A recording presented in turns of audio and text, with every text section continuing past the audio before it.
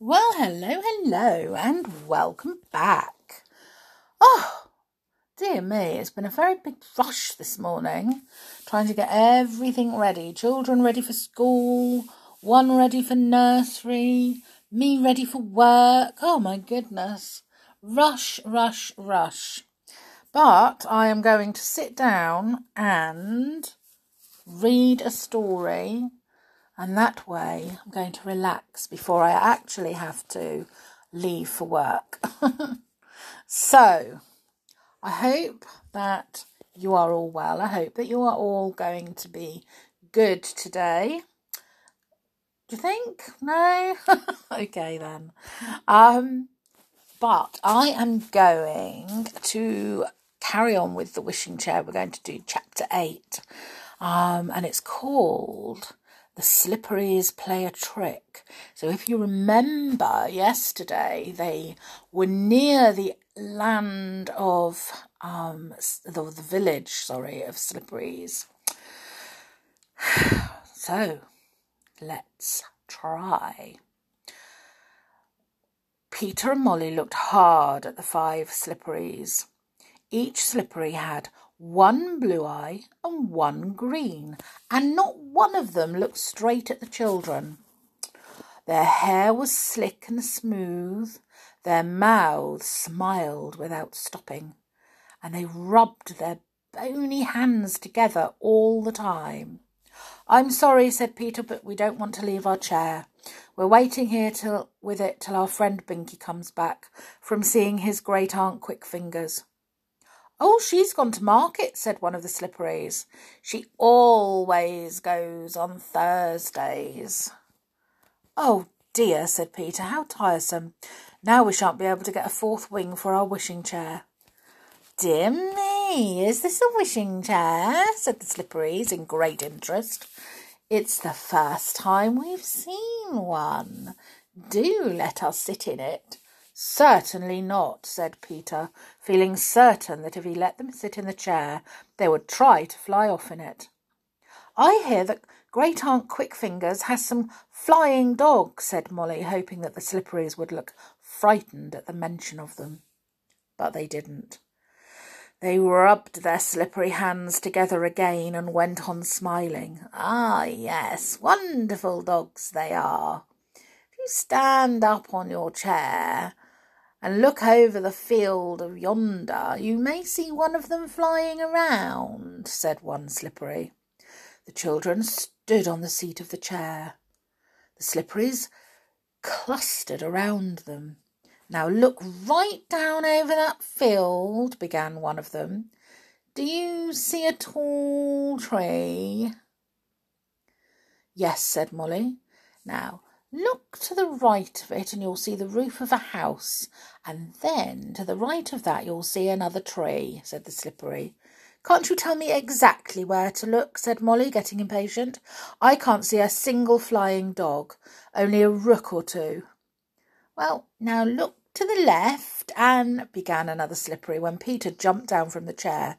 "You're just making it all up," he said. "Go on, be off with you. I don't like any of you." The Slipperies lost their smiles and looked nasty. They laid hands on the wishing chair. "I shall whistle for the flying dog," said Peter suddenly. "Now let me see, what is the whistle? Ah, yes," and he suddenly whistled a very shrill whistle indeed. The Slippery shot off at once, as if 100 of the flying dogs were after them. Molly laughed. "Peter, that's not really a whistle for flying dogs, is it?" "No, of course not, but I had to get rid of them somehow," said Peter. "I had a feeling they were going to trick us with their silly smiles and rubbing hands and odd eyes, so I had to think of some way of tricking them instead." "Oh, I wish Binky would come," said Molly, sitting down in the chair again. "He's been ages, and it's all a waste of time, his going to find his great-aunt if she's at the market. We shall have to go there, I expect, and carry the chair all the way." "Why, there is Binky," said Peter, waving. "Oh, good, he's dancing and smiling. He's got the spell to make another wing grow." "Then his great-aunt couldn't have gone to market," said Molly. Hey, Binky, have you got the spell? Was your great-aunt Quickfingers in? Yes, and awfully pleased to see me, said Binky, running up. And she gave me just enough magic to make another wing grow, so we shan't be long now. 5 Slipperies came up and they said your great-aunt always goes to market on Thursdays, said Molly. You can't believe a word they say, said Binky. I told you that. My word, I'm glad they didn't trick you in any way. They usually trick everyone, no matter how clever they may be. Well, they didn't trick us, said Peter. We were much too smart for them, weren't we, Molly? Yes, they wanted to sit in the chair when they knew it was a wishing chair, said Molly, but we wouldn't let them. I should think not, said Binky. He showed the children a little blue box. Look, I've got a smear of ointment here that is just enough to grow a red wing to match the others. Then the chair will be quite all right. Well, let's rub it on, said Peter. Binky knelt down by the chair, and then he gave a cry of horror. What's the matter? Said the children. Look! Somebody has cut off the other 3 wings of the chair, groaned Binky. Cut them right off short. There's only a stump left of each. Molly and Peter stared in horror. Sure enough, the other 3 wings had been cut right off. But how? And when? Who could have done it? The children had been with the chair the whole time. I do think you might have kept a better guard on the chair, said Binky crossly. I really do.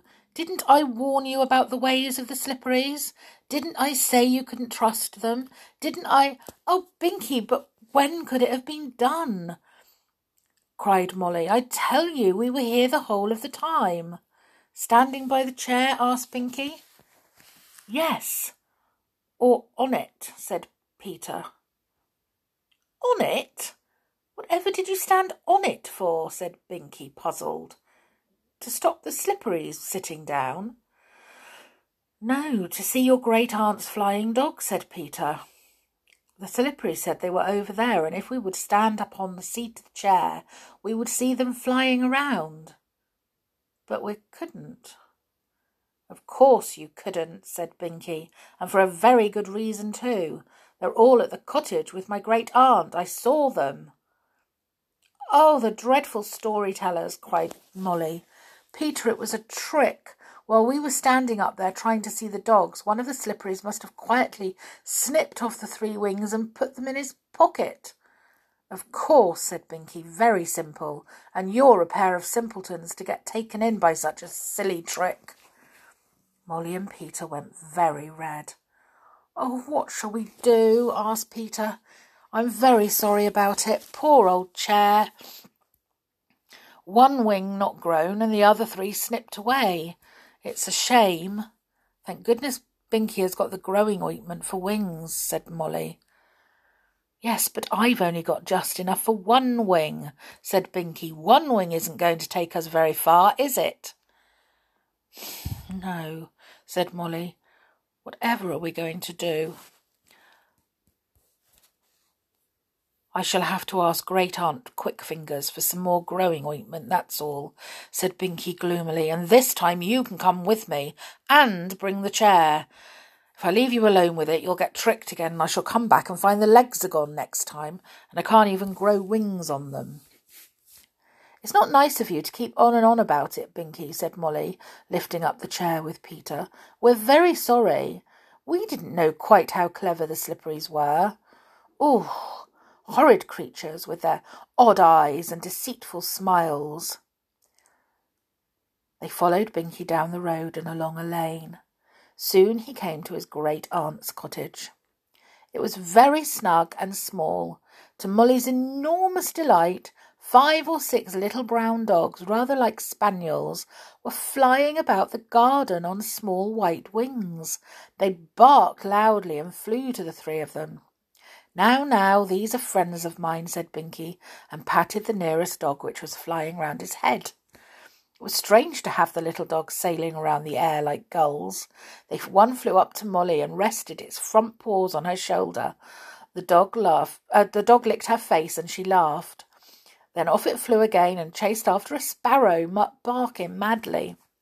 Great Aunt Quickfingers came to the door, looking surprised. "Why, Binky, back again so soon?" she said. "What's happened?" Binky told her. "So you see, Great Aunt, now that the poor chair has lost all its wings, I'm afraid that the growing ointment you gave me won't be enough," said Binky. "I'm so sorry." "Very well. It takes a very clever person to see through the slippery ways," said his great aunt. "You'd better come in and have tea now you're all here."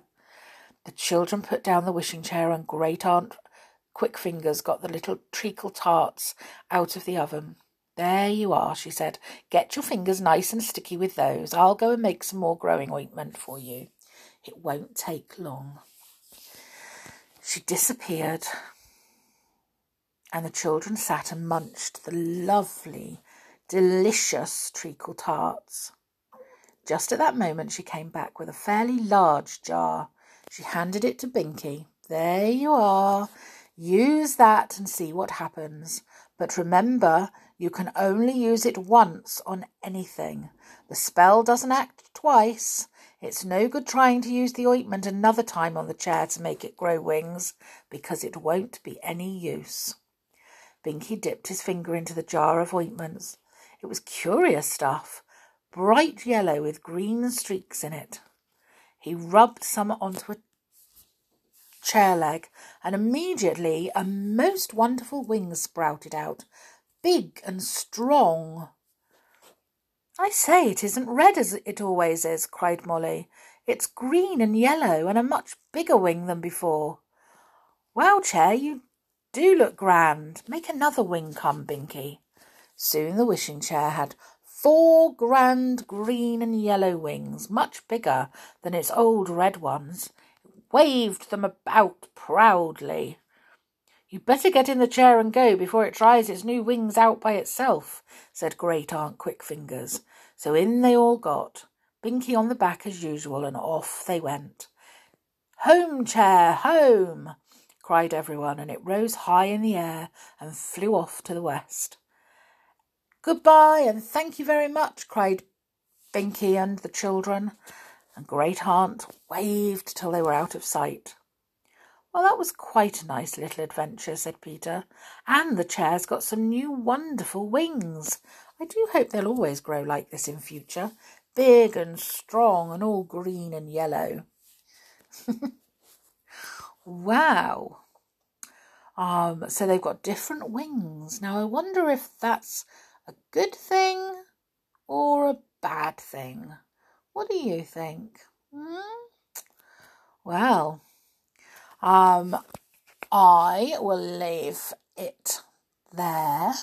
I will go to work, and I will see you all again tomorrow for another story.